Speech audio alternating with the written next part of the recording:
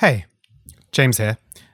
Before we jump into today's shows, just a quick request. Here at Novara Media, we're running an audience survey, and we'd really like to hear from you. We want to know who you are, what you're into, and what you enjoy, who and what you'd like to hear more of, or where you listen. This is especially helpful to us if you're a listener to Novara FM, because we don't have many ways for you guys to feed back. The survey's online and it doesn't take long. You can find it at novara.media/survey. SURVEY, that's survey. novara.media/survey. Thanks. Let's get on with it then.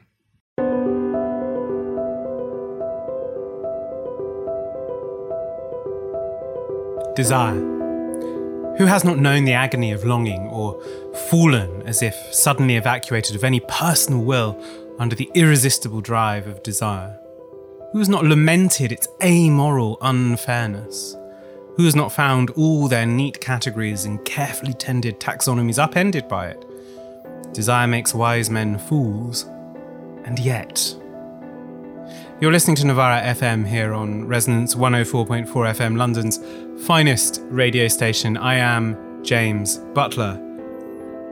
Jonathan Dollimore, to my mind, one of Britain's finest thinkers about literature, about sex, and about the politics that spring from those two things, has written a memoir called Desire.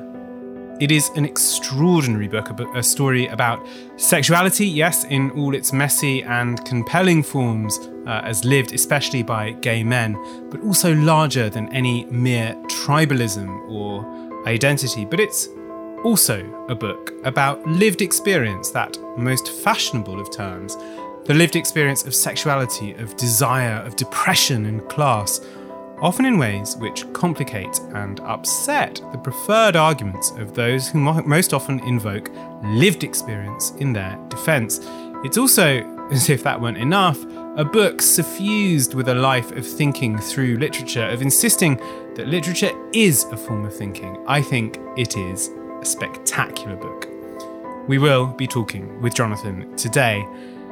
You could also, if you want, think of this as Novara FM's contribution to Pride Month, a resolute insistence against prudes, scolds, moralisers, and useful idiots that it is desire and sexuality that sit at the heart of Pride's politics, and that the complexity, the difficulty of desire is worth engaging with even, and perhaps especially, in its most uncomfortable forms. I should say a little bit before we jump in on Jonathan's life and career. Having left working in a car factory to study English and philosophy at Keele, that story is told in the book, he went on to teach at Sussex, where he wrote Radical Tragedy, which is a still astonishing exploration of the power of 17th century English drama to explode conventional notions of human being. He co-founded the Centre for the Study of Sexual Dissidence with Alan Sinfield, his then partner, with whom he also produced Political Shakespeare, which is a landmark book in cultural materialism. Dollimore's book on sexual dissidence, in which he recovers the lost histories of perversion, is now in a superb new edition, with a wonderful new chapter on Oscar Wilde's Dorian Gray, and threads in all of this work, which include also landmark books on death, desire and loss, sex, literature and censorship, are lurking in the background of our conversation. All of the work, to my mind, is marked by a refusal to settle for easy or lazy answers, and it's why I like it so much, and it's why I think you should be reading it. Now, an interview like this one has to be conducted in person. Can you really talk about desire via the antiseptic medium of a laptop screen? I don't think so. So Novara Media producer Chow Ravens and I travelled down to meet Jonathan on one of those blissfully warm days earlier this week.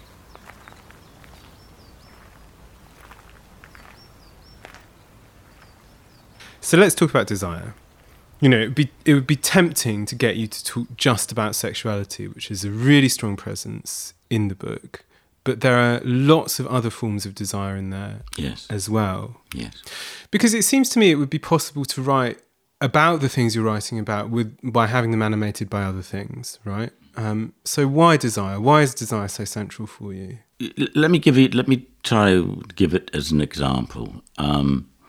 Let's say I'm I'm a young guy and I realise I'm gay.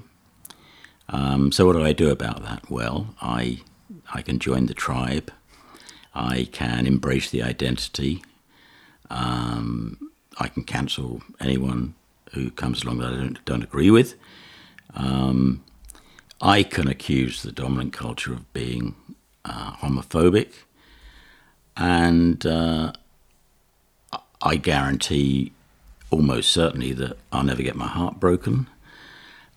And I live boringly ever after. So that's one kind of desire. But there might be this alternative, which is that I realize that, first of all, I realize extraordinary my vulnerability around desire, which is a very, very important place to start. And then I realized that actually, rather than desire and identity dovetailing in some neat way, even with my limited experience as this young man, I find that actually desire can undermine identity. In fact, I've already had experiences where I feel wrecked by desire. So there's something about this other kind of desire which is much more interesting than the first kind, even though it's also more painful. And I think that at that point, I realized that actually my experiences are only interesting at the point where they intersect with some larger point. So although the book is very much a memoir, for me, it was very important to try and connect with these larger understandings of what desire is. And I should say that what was very, very important for me was going back in history.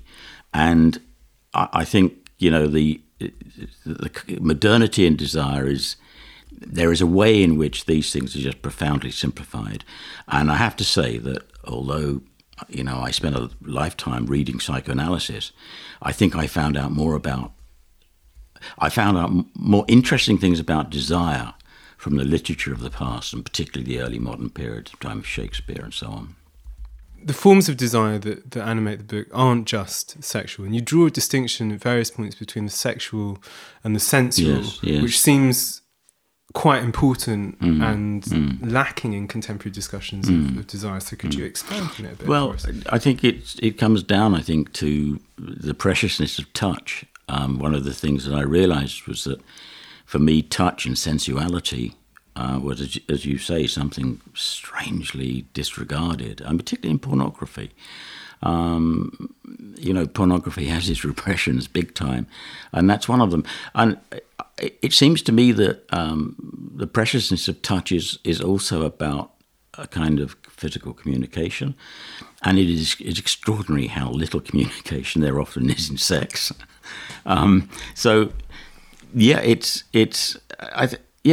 It is something that was very, very important. And when I look back, it's the preciousness of touch that I remember, I think, most acutely. Even, when I was talking about complete strangers or, casual encounters. And that was very, very important to me. Sensuality, it's almost a kind of aesthetic, if that doesn't sound too pretentious. And for me, always in this stuff, it's about trying to extend the range of one's perception. And the thing about desire, obviously, it can be incredibly blinkered and focused and obsessive and narrow. And, okay, that's fine. That's what we are. That's what we do. But the really interesting stuff is when you can, just as I was saying earlier about where you can connect your desire maybe with something else historically, so you individually cease to be the focus and become almost the vehicle for something larger than yourself.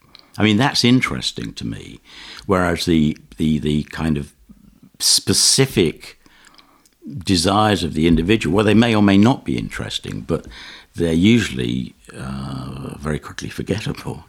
And so again, with sensuality, it seems to me if you can extend the range of your perception, or to use an analogy from music, which we were mentioning earlier, the frequency range, you can go deeper and higher. And that seems to me to be just not only deeply rewarding, but it gets closer to the truth of being insofar as we ever can, or the mystery of being. And, you know, it doesn't have to be a philosophy or a theory, but it's there, and it's very, very important. There's an essay by Gillian Rose, who's someone who's often in my thoughts. It's a sort of really kind of swinging review of Schindler's List. She accuses it of having the sort of the sentimentality of the ultimate predator, which is the idea that you watch and you're not. There's no sense that this is that this is something that emerged from a culture like the culture in which you exist. That's right. And that your tears are kind of cathartic, but they in no way implicate you or the things that haven't changed since the early 30s, and therefore you are in no way confronted with the possibility of repetition. And she favours something like the dry-eyed seriousness of grief rather than the kind of catharsis of that's interesting of tears. But it's exactly, I think, the same thing is like the extremely uncomfortable thing to confront. Yeah. And again, you know, I mean, Yeats is one of my favourite poets, but it's exactly the kind of difficulty that he presents us with, and I'm pleased about that difficulty. Yeah. And also transported. It's hard. Yeah, and it can go. I mean, if it's a purely academic exercise, you say, "Oh my goodness, here's a contradiction. Let's tremble around it. Let's kind of explore both sides." There's the bell. You know, we'll go to the next lesson. That's no good. You've got to do something with it, as I said earlier. I think I'm sounding a bit Protestant here, but you've got to go somewhere, and understanding. I call it dangerous knowledge. You've got to take that into yourself. And for me, you know, I don't know about, one of the things I love is those pictures of people like Sigmund Freud, Thomas Mann, sitting at their desk in their library. And so obviously it's the environment is high bourgeois, what you'd expect, the book like shelves and so on. But what I love is the fact that they're dressed in suits with a tie. And they're sitting at that desk where, in the case of both those figures, they delve into the deepest, darkest shit that's going. And that to me is fascinating. And I think Flaubert, hang on, I'm just jumping here, but he says something like, be regular and ordered in your life so that you can be daemonic in your art. Something like that. But so again, it's just coming back to the point we raised earlier. The notion that the high bourgeois is some kind of, obsolete, boring upper class, culture. No way. Again, we can learn something really profound from that. But again, what is it? What do you do with it? And I keep coming back to that. What do you do with the dangerous knowledge? What do you do with the fact that you've extended the perception, the frequency range of your desire, so that you can now understand, connect with some of maybe the atrocities of the past? And it seems to me that in German culture, unlike our own, with people like Thomas Mann, his humanism, and I should, just briefly, Thomas Mann in the early days as a writer was ripe for Nazism, and he became one of its most vehement critics. And one of the reasons he did so, because he'd been there, he understood the temptations. My God, it's in his work all the way through. And it seems to me that their affirmation of the humane, of civilization itself, but of the humane particularly, rests on their realization, this is true of Mann and Freud and Nietzsche, which is to be humane involves a repression of what it is to be human. That's the basis of their work. Now, what you do with that troubling insight, well, they did various things. And many of the things they wrote, one now disagrees with. So we were talking about it on the train down here. Actually, there was a little hoo-ha recently that the producers of Love Island, reality TV series, have said, well, the format doesn't allow us to have gay people on. It would, screw up the whole. Yeah. There's some. I actually have never seen it, but but there were this kind of group of very sort of quite wealthy white gay men who had seized on this as an example of the terrible oppression of the times in which we live. And I just thought it's not that deep, to be honest. But it's interesting because it made me think of this line from James Baldwin, which is that for white gay men in particular, there is a kind of contradiction, in their coming to politics, which is that on the one hand, in almost every other respect, you're aware of what you should be entitled to, and it's taken away from you. Yes. And so this is, historically, and so you get. So for him, it was the sense that there was a sort of a fury about a birthright denied, which can, on the one hand, open you to all sorts of imaginative sympathy with other people, or it can drive you to a sort of entitled desire to have your birthright returned to you and nothing else change. And a paranoid entitled desire sometimes. Yeah. And I agree. And let me kind of give you another example of something, just going back a step, because it just came into my mind when you were speaking.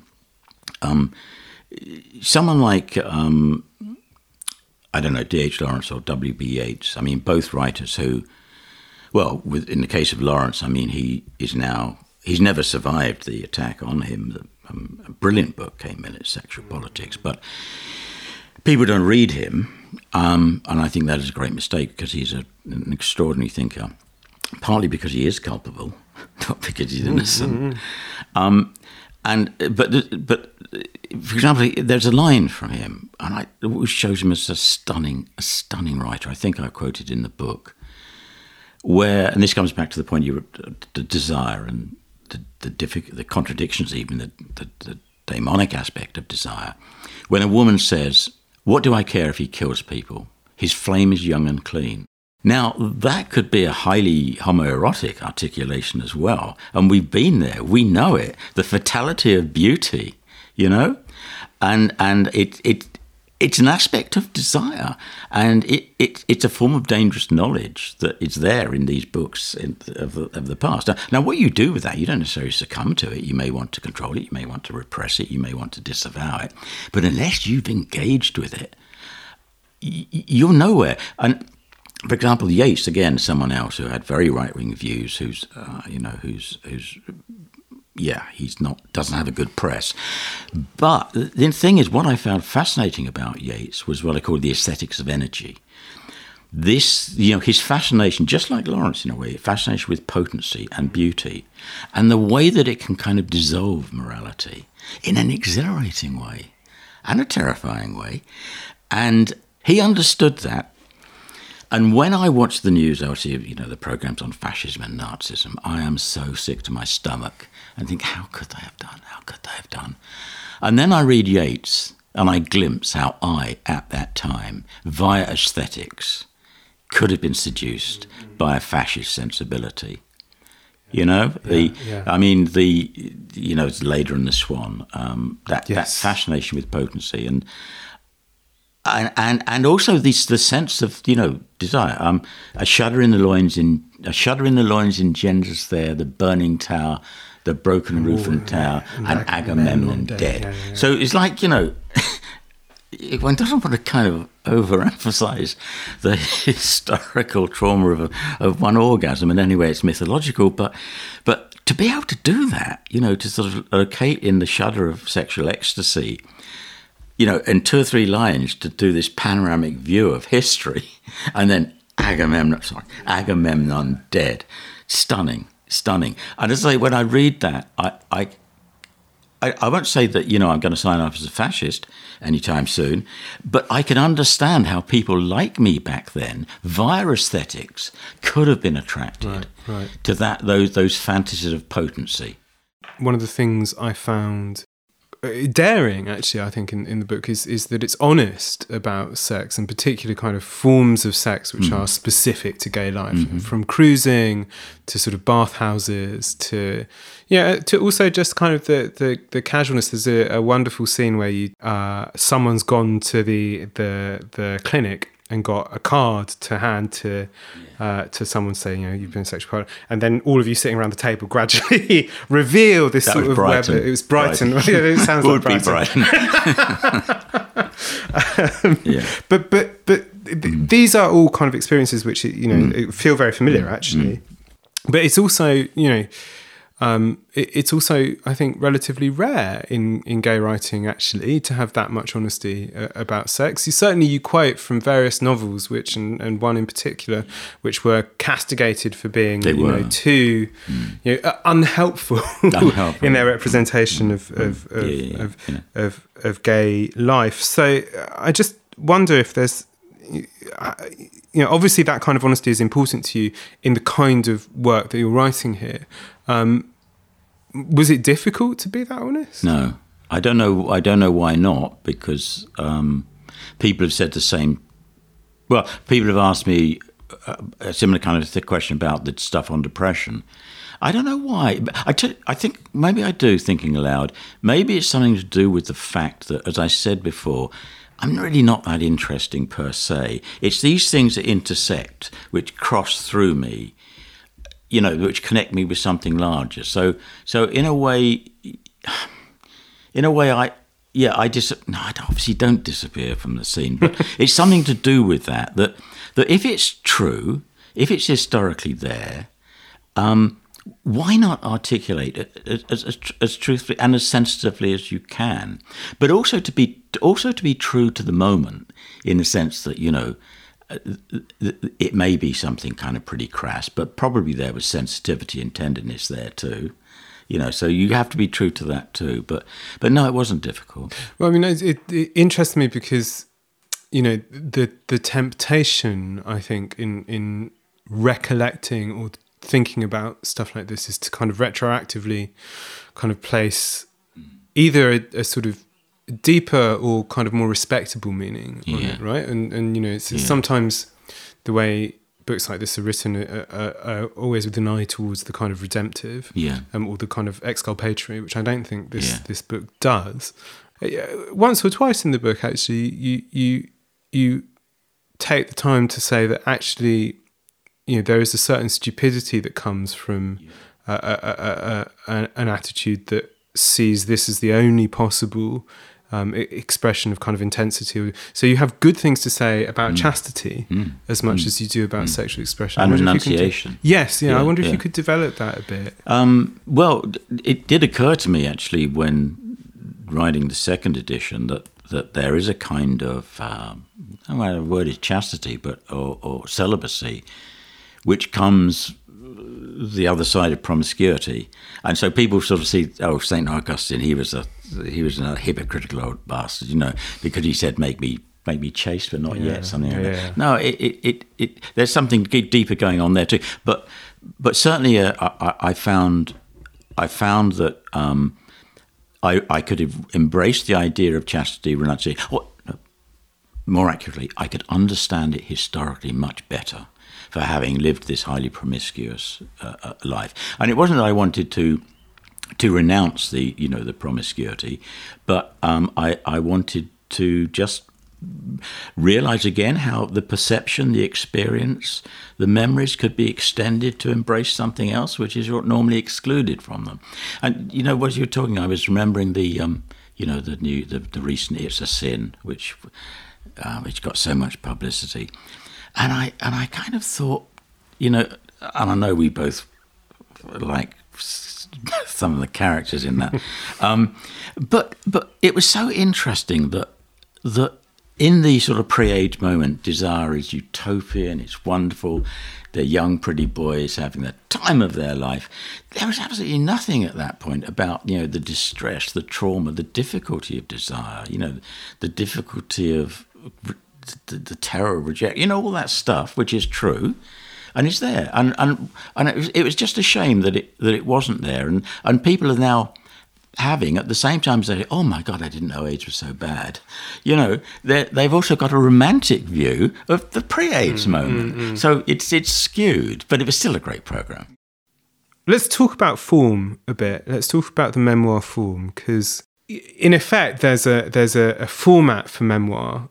And I think particularly modern memoir, which is you uncover an originary trauma, see how it plays out through your life, and then have some kind of redemptive moment. From like from more or less page 1, you're sort of subverting that. So I don't want to narrate the episode that starts at the beginning of the book, but maybe you can, because it complicates the question of sexuality and and the way in which sexuality shapes us.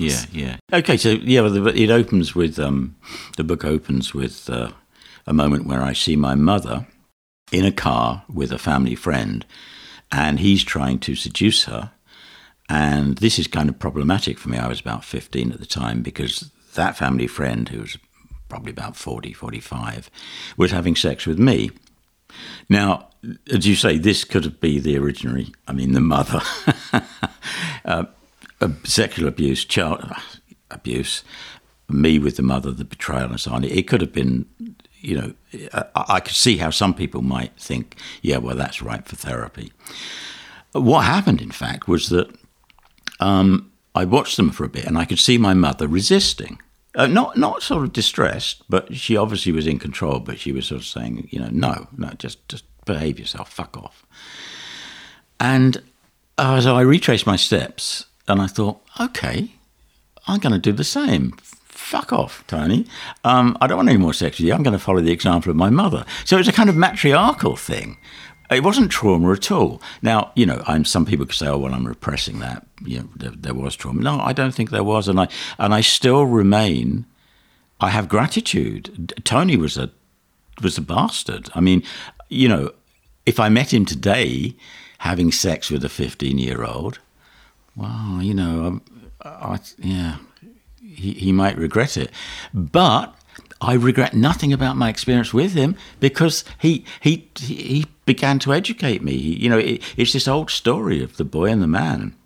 A story which goes back so many centuries to the Greek culture, and it's now been repressed and excluded from our own culture. But there is something interesting going on between the man who educates the boy, and it is an erotic relationship. Okay. So. I mean, the other side of it, in the book is as he's leaving, he gives you this record of The Rite of Spring, and there's a really sort of lovely account of listening to it and realising that it's not the kind of music that your parents would listen to at all. No. But so it was liberating. Yeah, but that's what I like, is that so early on the sexuality and art are so intertwined. Yeah, absolutely.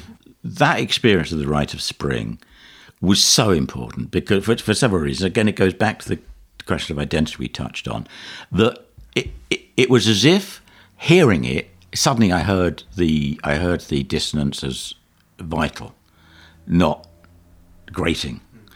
And that moment, it changed my identity.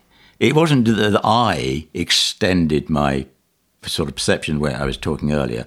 It changed me. I became subtly different. Just like when I had my first homosexual experience, I wasn't coming out as who I always was. It changed me. It altered me. It was exhilarating, because I wasn't the same person. Now, so that's one aspect of it. But the other thing that was important, and I think this has run through my work, looking back now, thinking about this book, is that the connection between sex and art meant that for me, ideas and art is always to some extent libidinal. The extreme opposite of what it was antiquarianism. Now, I can't understand antiquarianism, where those people have an absolute dry, dusty fascination with the past. I can learn from them, but I can't share it. For me, it's got to have an experiential significance, which means I'm never really a very good scholar.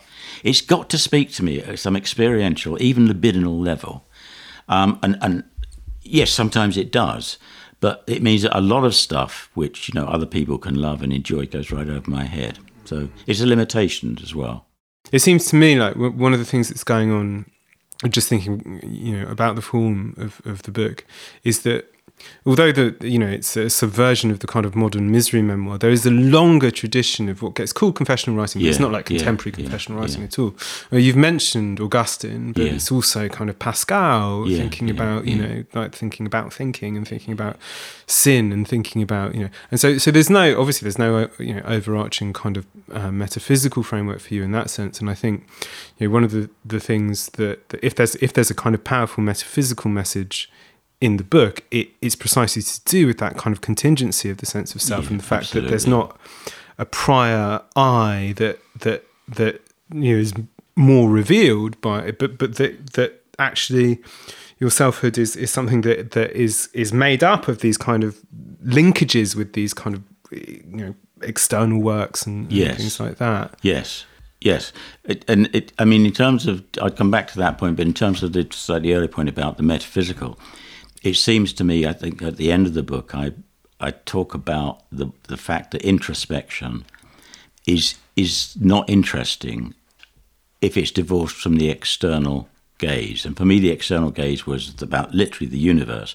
The stars appear throughout the book, and I'm always aware of the stars. And I can't remember the exact formulation, but it's something like I say that we know enough about the universe to know that the immensely more there is yet to know will undermine what we do know. So that outward gaze towards a reality, an absolutely stunningly sublime mystery, absolutely dwarfs us. That's a very common trope. And again, it's what you do with that. I mean, do you remain silent, or do you try and articulate something true, which also incorporates the humility of that outward perception? So if it's metaphysical, yeah, maybe that's what it is. But just on a similar point to do with Christianity, obviously, I shouldn't say obviously, but I certainly don't believe in God. I'm not a practicing Christian in any way. And this harks back to our earlier discussion. The whole new atheism thing is about wanting to dump Christianity as just a huge historical mistake. And I just think that's so crude. So although, I don't share the religious view, and this was something you brought up in an email, I don't share the religious view. It does seem to me that there are some profoundly important concepts which come out of Christianity to do with forgiveness, humility, perhaps most important of all, atonement and redemption. And these are truly categories which really have a vitality still in our culture. And although people embrace them, it would be really nice for them to have a deeper understanding of them through their history. But sorry, that was just digression. Do you want to get back to the question? No. I think we should stay on this question, because I think it's an interesting one. And I think you asked about whether I was aware of the confessional form, and I don't think I was. I don't think I was at all. But I am interested in those writers that you mention, but also other people like Genet, because again, it seems to me that although they are in many ways astonishingly themselves, there is still this absolute sense that there is something so much more important than me, for which I am the focus, or which I am glimpsing. And that, I think, is it, isn't it? That's the dividing line between the things I can read and enjoy in this form and the things that I really hate. Which are that there is nothing beyond my interiority, and God, isn't it so interesting that I absolutely. And you're not. That's right. You're right. And the other thing you mentioned, closure. I mean, what an obscene concept closure is. Where did that come from? What mode of thinking gave our culture this idea of closure? And yet, so many people, people who I respect and are deserving of love and empathy, want to somehow achieve closure. It's hard not to sound kind of grandiose or talking about it, but it feels to me almost as if like it's a desire for disconnection from and whereas so you talk about the ideas that you pick up from the Christian tradition. Actually, if anything, I find myself reading kind of theological thinkers a lot, and some are kind of arid and awful and boring and kind of inhuman, actually, in a lot of ways. And then, like, the really great, the concept of original sin, very, very bad in many ways, and yet is speaking to something that's very similar, I think, to what you talk about in the book.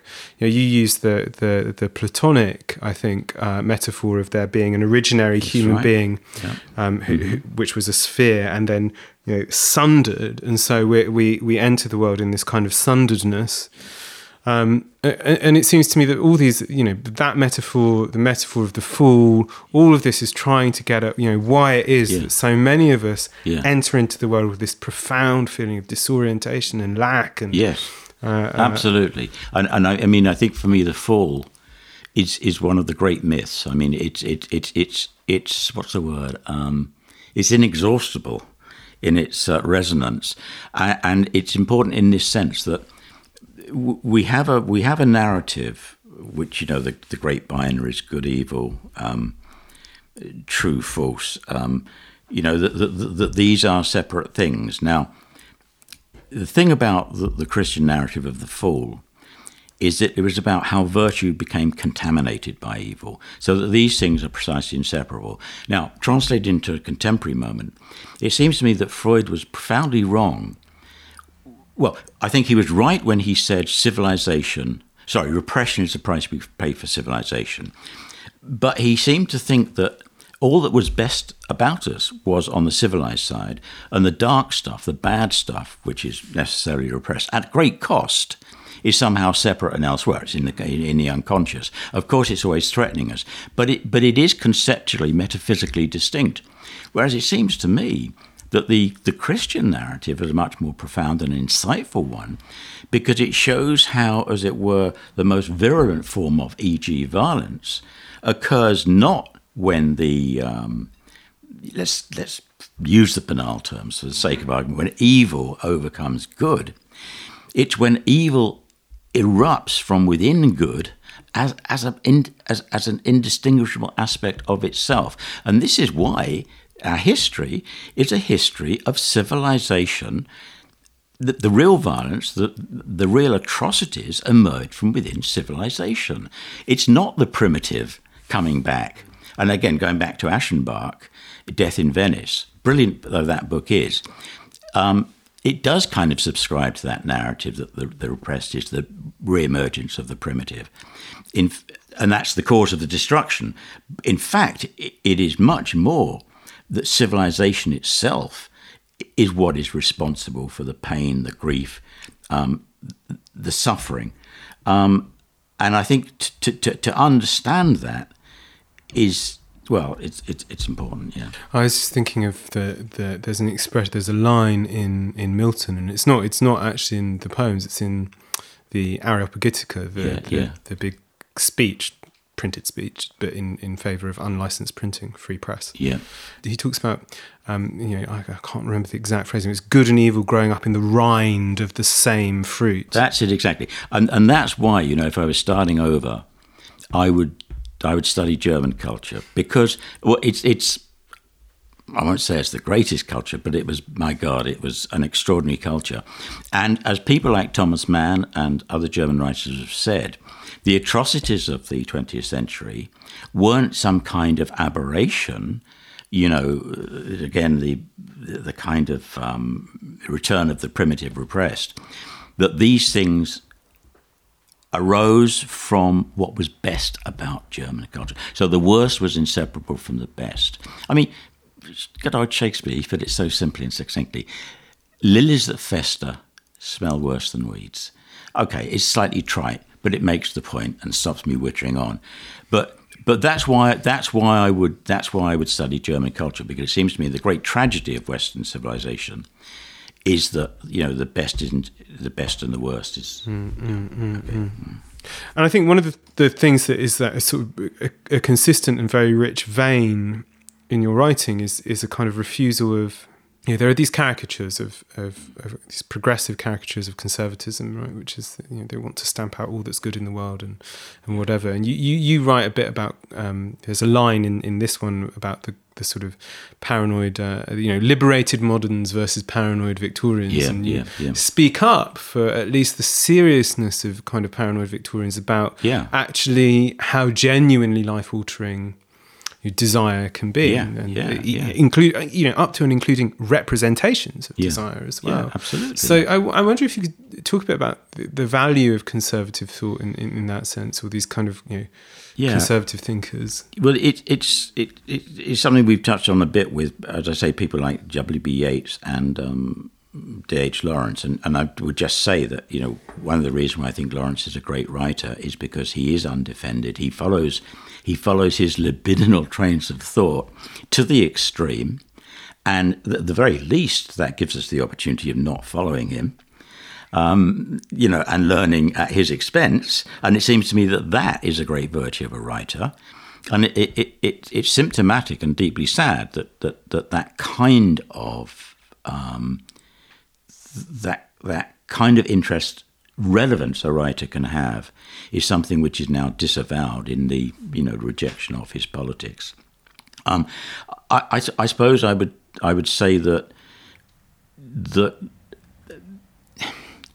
I think I would probably say that I can get as much from a right-wing thinker and ignore it. So I'm not being very clear. It seems to me that conservative thinkers are capable of profound insights which don't necessarily entail the politics which result from those insights for them. I mean, the classic case would be Schopenhauer and the quietism of Schopenhauer. And likewise, people on the left are capable of extraordinarily kind of utopian and often harmful views as well. So, I think conservative writers may have a certain kind of insight which wasn't necessarily disavowed back then by their critics, but which is now. I keep coming back to this disavowal, that there is a refusal to confront something as a way of facilitating the prosecution of your own politics. And that doesn't work for me in the end. It's always difficult to talk about this stuff and to talk about it in something is going to be public, because you can feel the hordes bearing down on you, saying, actually, I'm afraid I do find this stuff both interesting. I can be interested in many things, but also useful. I mean, I spent a lot of time recently reading anti-democratic thinkers, and they give you insight into the function and limitations of democracy in a way that you're not going to get from anywhere else. That's I right. have to agree with them. That's right. And it seems to me the kind of the affirmation of democracy has become a kind of knee-jerk thing. It is the great virtue. My God, democracy, defend it to the very last.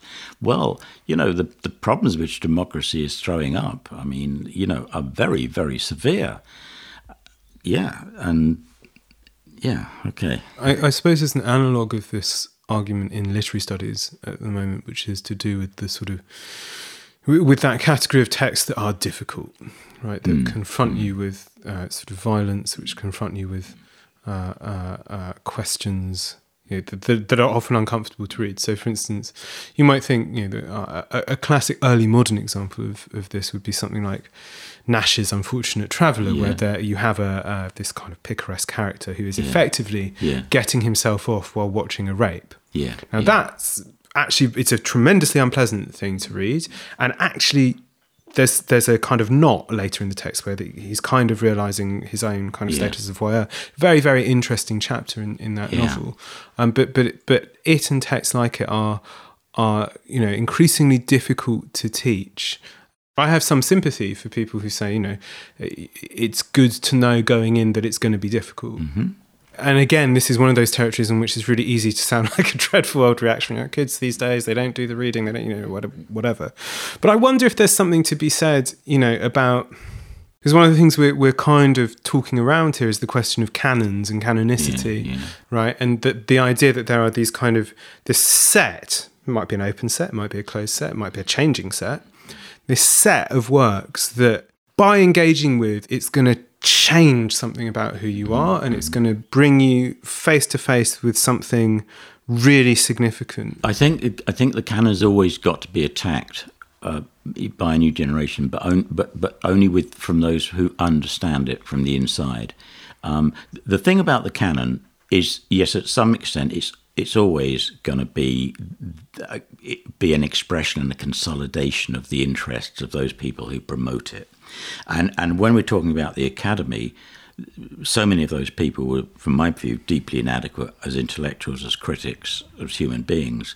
So at that level, I want to critique the canon. But the idea that there are these texts which, even when they're abhorrent, that they are texts from which one may learn, absolutely. And I'd even go further and to say that actually, in some ways, it doesn't always matter what the canon is, because if you approach it with a certain kind of intellectual sensitivity and a willingness to be challenged, a willingness to extend your range of perception, then there are many texts which can do this for you, which can, as it were, reflect back to you the narrowness of your own position, even as you're affirming it. And that seems to me, has always been a traditional aspect of education. And it's very sad if people think that actually the politics comes before the challenge.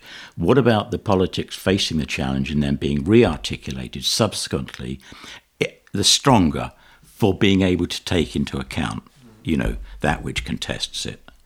When I was reading your section on kind of honest work, because you say, in a sense, like leaving academia allowed you to rediscover how to think, and I felt the antonym obviously is kind of dishonest work, and there's almost a kind of always a sort of constitutive risk of dishonesty in writing of any kind. But I think in particular the kind of academic writing encourages you to make kind of all sorts of nonsensical or kind of reductive forms of reading. So I wonder if there's just something to be said about honest work versus perhaps the tendency to. So it's something that doesn't play a huge role in this book, but you've written about elsewhere, which is wishful theory. Yeah, just going back one step about the academic politics. I think I quoted in the book. I can't remember who said it, but there's a wonderful line that the reason why academics are so bitchy to each other is because the stakes are so low. I think that's a wonderful observation. But my God, it can be so vicious. I mean, it finished me off at York in many ways.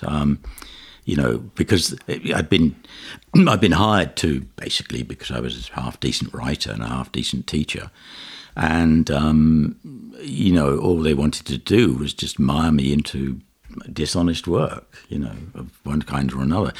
And I think, honest work, well, what is it? I can't really define it, but I think everyone knows it when they see it, and certainly when they do it. And the dishonest work, well, yeah, the whole education thing is just rife now with dishonesty. It's terrible. It's so fraudulent.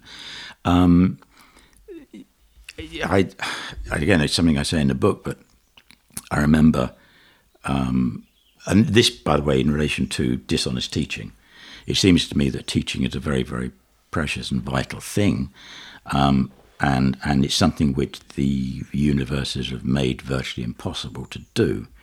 And I cite the example of a seminar that I vividly remember when 10 students came to the seminar and none of them had read the books.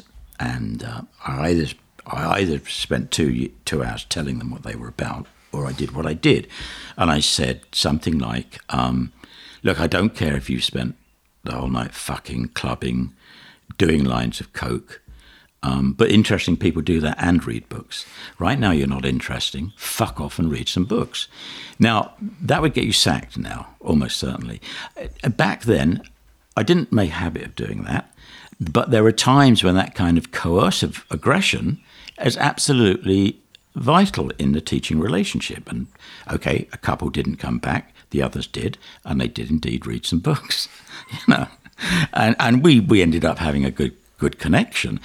But that's symptomatic of something, that the whole thing is now controlled so totally. And again, for me, this is. It seems to me that what's happened, and this is symptomatic of something happening in our culture at large, but it's happening in education most acutely. You have a practice which is vital, like teaching. Now, because it's vital and important, it's open to abuse. Of course it is.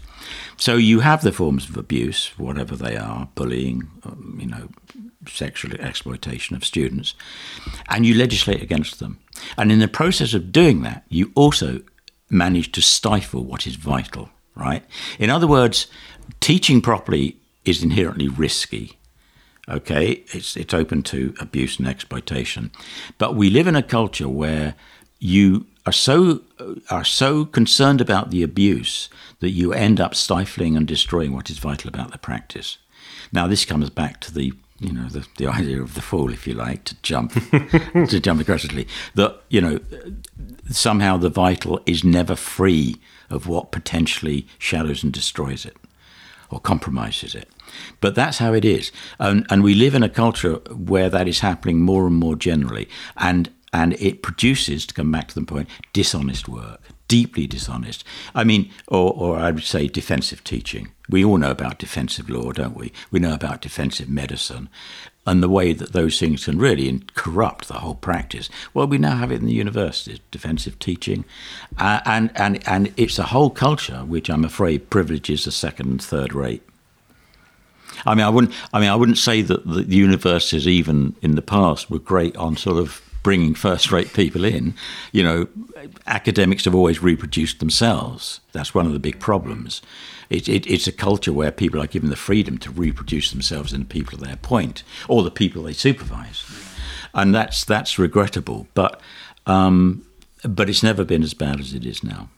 I wonder what your thoughts about this, because obviously you have this background in running the sexual dissidence MA, but it's also the other thing on my mind is just how that field almost seems to become this way of kind of almost like determining the outcome that you want before you go into exactly. kind of the work, right? Yes. I need to discover the progressive message from this kind of aspect of sexuality that I'm studying, and therefore I'm going to kind of construct it. And there's also always a kind of a novelty almost, like that we're the first people to have discovered, I don't know, lesbianism or something. It's a kind of questionable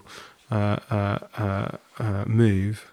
Yeah, I think queer theory did develop some of exactly the same problems that I've just been talking about with neurostoicism. In fact, I always tried to avoid the term queer, and I didn't really want to be known as a queer theorist, but you can't resist these things. History just takes it over, so you run with it. There were great things about queer. It challenged the moralism of a lot of gay and lesbian politics. I mean, there was a fabulous moment once that when Alan and I'd set up the Sex Dis MA, when I wanted to teach lesbian S&M, there was this very influential book by the Samoa collection, and some very some feminists decided that this should not be taught. It was deeply offensive, and I insisted that I would teach it, so there was a kind of standoff, but we did a compromise. This is fabulous. The compromise was that the book, the Samoa Collection, would not be on display in the university bookshop, but it would be obtainable from under the counter. So you went in and you asked, "Can I have the Samoa Collection, please? It's under the counter." And then oh right, yes, there it is. So that was how we negotiated that. But to be honest, towards the end of my time at Sussex, it was getting quite tricky with things like that, and a lot of kind of pious, self-righteous thinking among some of the students, I did feel it was time to kind of hand it on. But in terms of its origin, it actually came out. I started teaching gay stuff in the 80s, very early on, and I did it in the context of early modern stuff as well. And at the time, I very much wanted to teach it alongside the history of other subordinate groups, because that seemed to be really instructive. Cross-dressing, for example, in the early modern period, the whole demonizing of witchcraft, the world turned upside down. All that stuff was really, really interesting. So it grew out of that.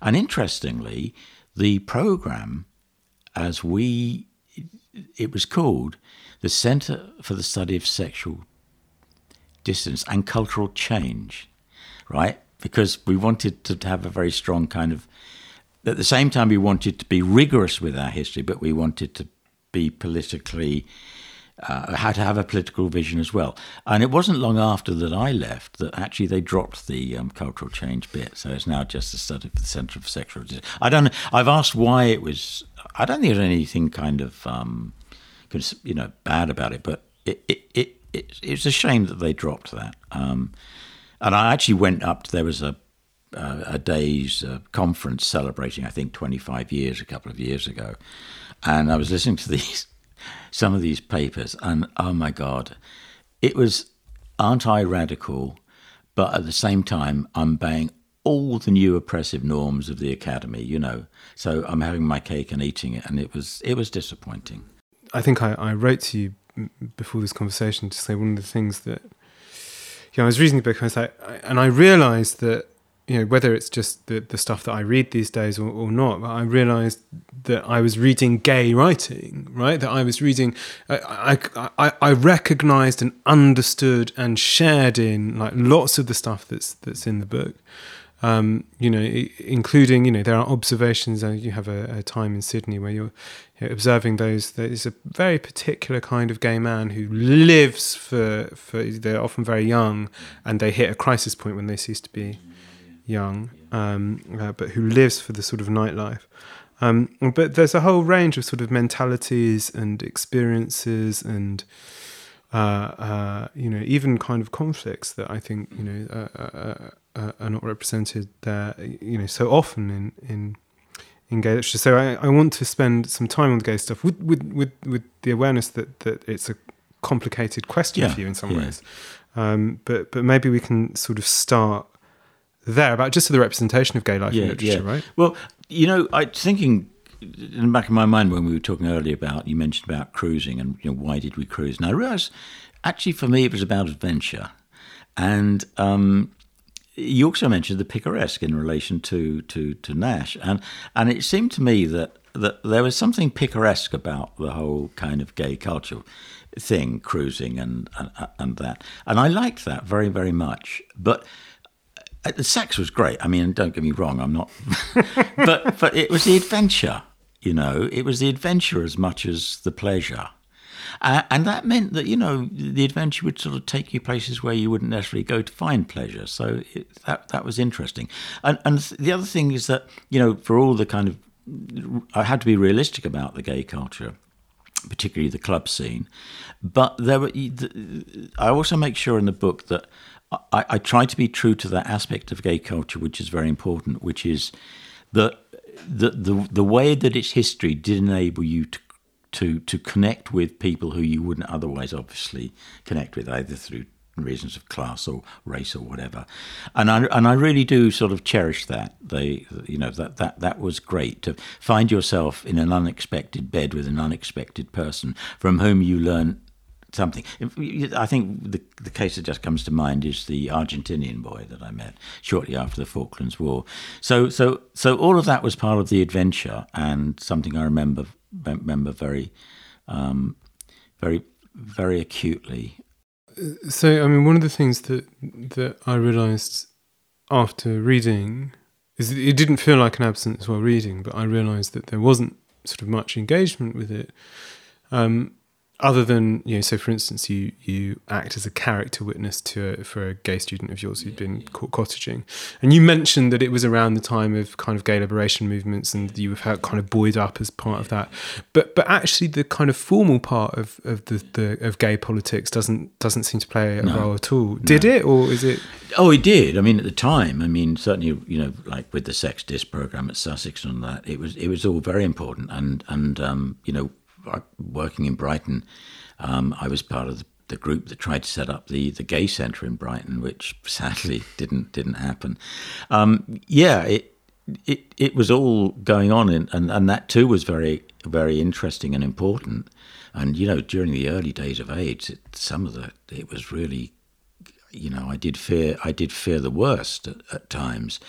But in terms of gay politics, it doesn't really feature in the book because I did have an ambivalent relationship to it, and for reasons that I mentioned when I found myself in bed with an underage. Well, I say underage. This was when the age of consent was 21, yeah, and he was 18 or 19, and I had this double thing that, you know, on the one hand, the political side of me says, this is outrageous that this is illegal. I will fight it to the death. I will go down fighting. And the other side of me says, actually, you know, there's really something delicious about this being so beautiful and illegal, you know. So I could never quite I could never claim that I was, you know, that responsible political agent that so many of my friends were. But then, having said that, I think that the price of their political commitment was, and this is completely understandable, there were certain things that they couldn't acknowledge about gay desire. You know, the compulsion, which again is something I talk about, and I don't sort of reproach them for that at all. It's just the material conditions. Yeah, there are kind of passages in the book. I mean, the chapter dedicated to Alan, I thought, was both incredibly funny and also very moving, actually. And again, it's this kind of you know, encounter with respectability. Yeah. It seems to me that it would be hard for you to engage with any politics that were premised entirely on identity. That's true. And I wonder whether there's just a kind of sense. So you were mentioning earlier, there's you know, the big, you know, benefit of the kind of emergence of the sort of queer stuff was its kind of rejection of moralism, and I think that's, you know, I think that's true. I think it's also very helpful. So it seems to me that the queer things get subducted into this, you know, reified into a sort of identity, right? So when and how does it happen, do you think? I mean, you know, this kind of return to a kind of static identitarianism. Do you know, one thing I should have said earlier, which is that around things like identity politics, woke politics, and the other things which I've been criticising, there is a spectrum. I mean, I know some people who advance the woke politics, identity politics, and they do it very intelligently, and I learn from them. And obviously there are others who do it so crudely, you think you're just stupid. So I should have prefaced this discussion with, you know, that in all these areas there is that spectrum. But coming back to your point, do you know, I think it's something to do with consumerism. Obviously, we know that, I mean, both in the club scene, but also the pink economy, you know, the gay thing was very easily commodified. But it does seem to me that the idea that identity and desire somehow dovetail neatly has more to do with consumerism than it does with any, you know, truth to people's experience. And I think that's probably true with a lot of the narrowing of focus around this, that it's more comfortable. And consumerism is nothing if it's not about comfort, you know, feeling comfortable with the world. I remember that, not in this book, but there was the West Coast of the States, and I met this hippie, and we started talking about religion, and he said, you know, man, he said, you got to choose the religion that you're most comfortable with. When you think of the history of religion, that is the last fucking thing you do. You know, you go to the cross, man. Right. You go to the fucking cross. You don't sort of put comfort. And I think that is something to do with that. What is agreeable, what is comfortable, and the fact that somehow the culture of commodity culture makes it possible to occupy that space easily and unproblematically. Right, and I think this is the great sort of triumph of sort of progressive neoliberalism. In one sense, is like you know, you can have any identity you want, and you all be able to get married on top of the Shard, and it will be, you know, great, and sustain property relations and whatever. You know, and I think that's, you know, that's right. And in one sense, you know, one of the reasons that I sort of press this book on, I'm going to press this book on some friends, is that the sense, you know, to confront the fact that desire can upset and alter your identity is to confront something about identity that is absolutely exciting, and you know, and in continual negotiation, and in kind of continual construction and reconstruction, self-fashioning, as a word you might use. But the fact that the challenger identity might be only disturbing is part of the problem. Yeah. I'm insecure. I feel insecure because something in me has changed. I think we should also talk then just a little bit about depression and about despair. And in some ways we've sort of been circling around it in the way that we've touched on kind of theological vocabulary, which is often better for this. I was thinking about how to phrase this question: your struggle with all these horrible banalities that characterise a lot of the kind of popular discourse on this stuff. There's a line in the start of one of the Geoffrey Hill poems after he starts on lithium. All right. Which he was on for a bit and then came off and whatever. It says, how is it tuned? How untuned this harp of nerves? And you think, that's it. That's the experience of medication, the experience of this particularly difficult zone of mental health. I mean, we've talked, maybe we've talked a bit, maybe too much even about the theological and that kind of space of vocabulary. So maybe it would be worth talking about that encounter with depression, and in particular the vocabulary for it that for you comes from the early modern periods. Yes, absolutely. Again, my worry, my concern, and I don't know if this was justified, but my concern is that actually, a bit like AIDS, shockingly so perhaps, that people don't want to read about depression. Or they may sympathise with it, but they don't want to read about it. And I've read a lot of really kind of stuff about depression, which is not successful, I'll put it that way. So that was worry. I wanted to do it in some way that connected with people. I don't know if that worked, but it seemed to me that yes, the early modern. I had to understand it. This was the point. I had to understand. Well, I never did understand the causes. But what I did do was to understand, through the early modern period, that strange paradoxical kind of internalizing of death into the desire, that the idea that the libido itself can be death-driven in some weirdly perverse ways. And of course, whenever I used to talk about this, people would sort of wince and it's all very pathological, But I say, yeah, it is pathological, but it happens to be intrinsic to a period of the greatest literature ever written.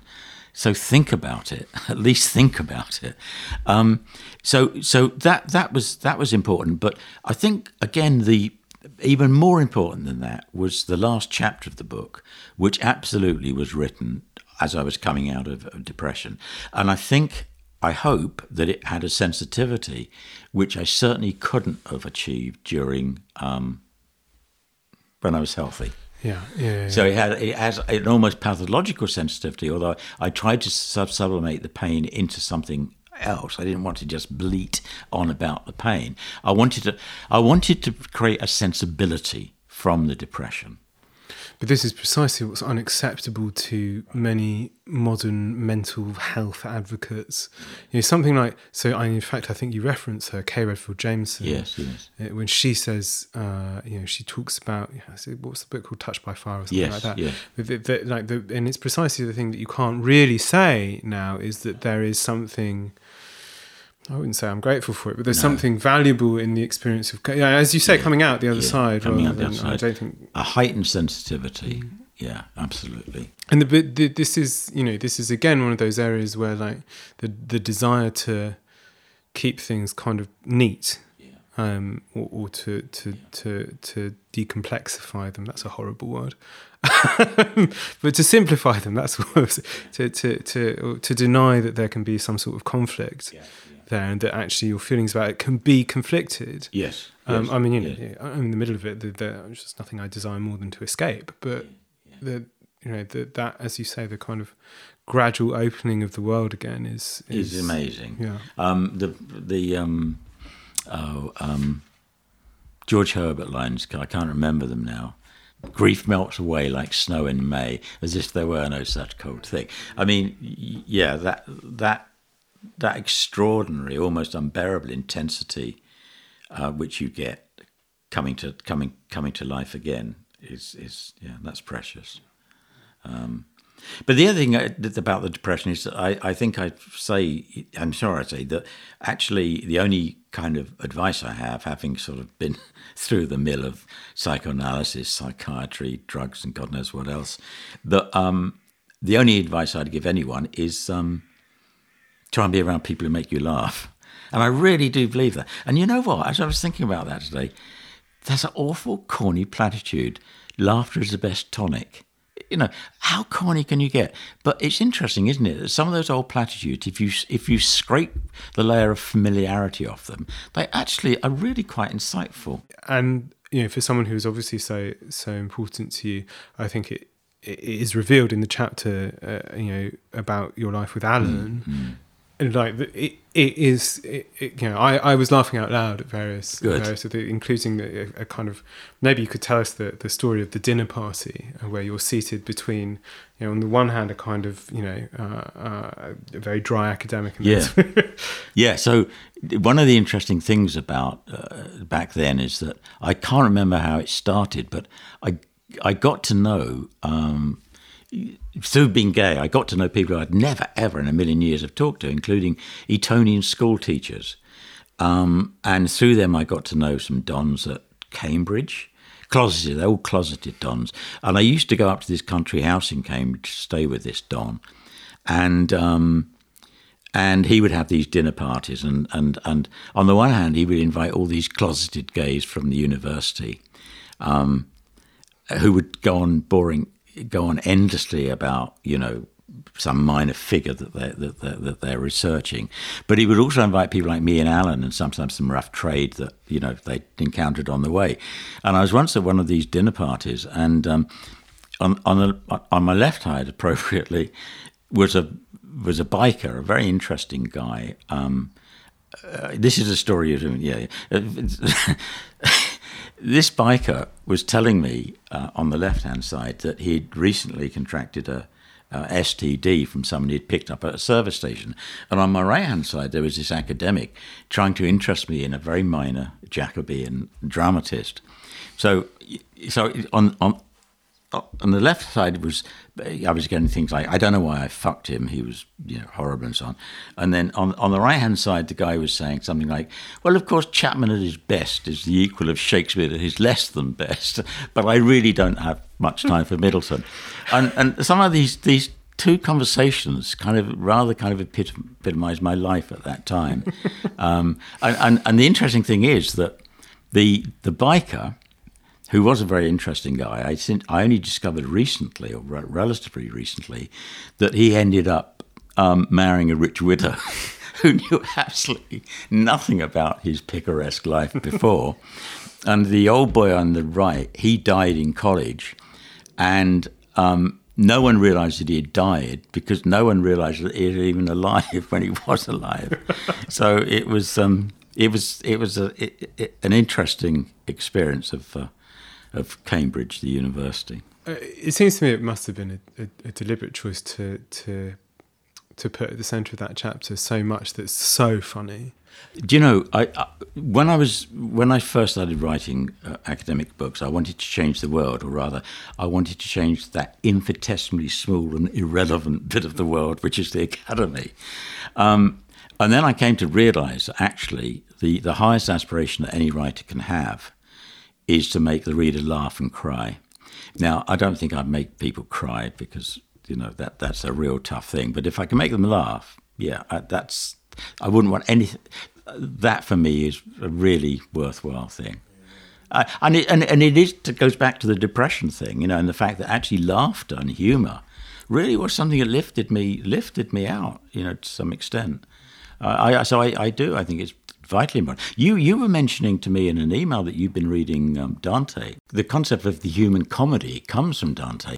And it's comedy in that sense. It's not just humour. It's quite a deep sense of the word, the human comedy. Yeah, in all its kind of, I used to think of the tragedy as, the most exalted form. And actually it was when I got into Jacobean tragedy and realised, in some of the things like the Revenger's tragedy, that actually the humour, the camp, dark, black, camp sort of humour was really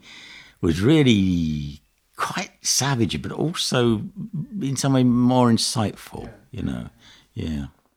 It's very easy if you were to take on or to learn, I think especially in kind of academic kind of representations of LGBT studies or queer theory or whatever, they seem to split into these two camps. And one is really not any of this at all, which is the idea that desire is simply controllable and rationalizable and almost kind of plannable. You can schedule your arousal for between 1 and 1:30 on Tuesday and then whatever. Or on the other hand, that there is a sort of there is a kind of unapproachable queer desire that is utterly repressed throughout the entirety of society, and the project of liberation is simply to emancipate this force that somehow abides within you, and that there is never any and that any kind of conflict or difficulty or contradiction it is simply a result of inadequate expression or repression. It seems to me that both of these camps sort of fail completely, compared with your account. Does that make sense? Yes, it does make complete sense. And I also think I would add something to that it seems to me that whenever we experience distress in relation to our desire or indeed our identity, there's this reflex movement to blame the culture, the dominant culture. It's homophobia or it's misogyny or whatever. Well, it may be, but it seems to me that we've moved into this domain whereby now it would be just interesting for people to acknowledge that there are, as you say, contradictions inherent in desire. I mean, you don't have to dwell on them. They don't have to dominate your life, but they are there and they are important, and they are also the route to a deeper understanding of what's going on. See, that's important for me. You can talk about pain, you can talk about suffering, you can talk about unhappiness, and I'm as sympathetic as anyone, but it's got to go somewhere. It's got to go somewhere where it reveals something interesting. Hopefully something, which will help you, but not necessarily. Follow the truth wherever it might lead. I mean, this is an old injunction which I think we've completely lost.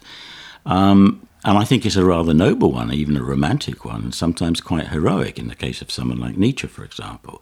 I mean, I won't say he paid with his sanity for his pursuit of the truth, but he came bloody well near to doing so. And so that's very, very important for me that we try to get to some place where, if I say it's the truth of being, that sounds a little bit pretentious, a little bit kind of over the top. So just call it an acute perception. And there's something for me redemptive about that.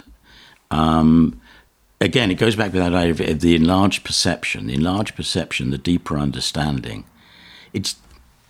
Maybe it's a kind of residual echo of religion, I don't know, but it's there. No, I agree, and I think there's something that connects it to sort of sublimity as well, and there's those classical accounts of the sublime, which are actually that it's a sort of terrifying experience. Exactly.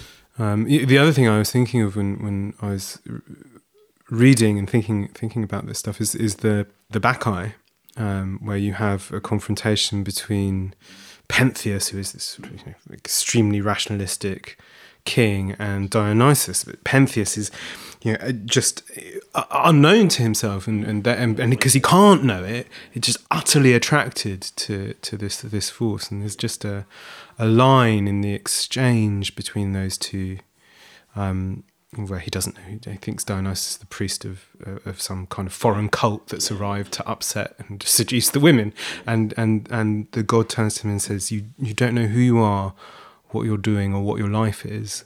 I think that's one of the best plays written 2,500 years ago. That's us. That's us. And the really shocking thing is that they then tear him to bits. Yeah. I mean, it's one thing to have Dionysus kind of tamed as the antithesis of Apollo. The antithesis of rationality. But my God, I mean, that really is demonic. Yeah. It's seriously demonic, and it's very, very disturbing for us because, as you say, we think we have tamed this stuff. Maybe we have. maybe this is kind of superstitious crap from the past, but, it's worth thinking about. And the reason why that play has endured, well, it speaks to something. Maybe it speaks more to the repressions of rationality than it does to the liberation of desire, because we could never get back to that notion of the Dionysiac. Although, interestingly, someone like Thomas Mann, the return of the repressed for Thomas Mann is Dionysus. I mean, it's deeply, deeply destructive. Thinking in Dr. Faustus. Dr. Faustus. Yeah, Aschenbach. Yeah. It is deeply, deeply destructive. Now, as I say, I don't want to sort of affirm this as a profound metaphysic from the past, which we should re-embrace. No way, but it seems to me we can learn from it. And this, for me, is one of the great problems, that we have lost the ability to learn from that with which we disagree, or which challenges us. And there was a view, and I still think it's a very valid review, that you do need to be challenged.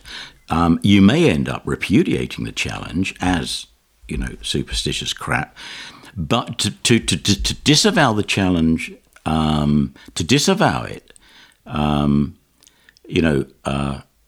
before you even engage, I think that's a real problem, and it's something to do with the high level of defendedness of our culture, and this is really, really very unhelpful.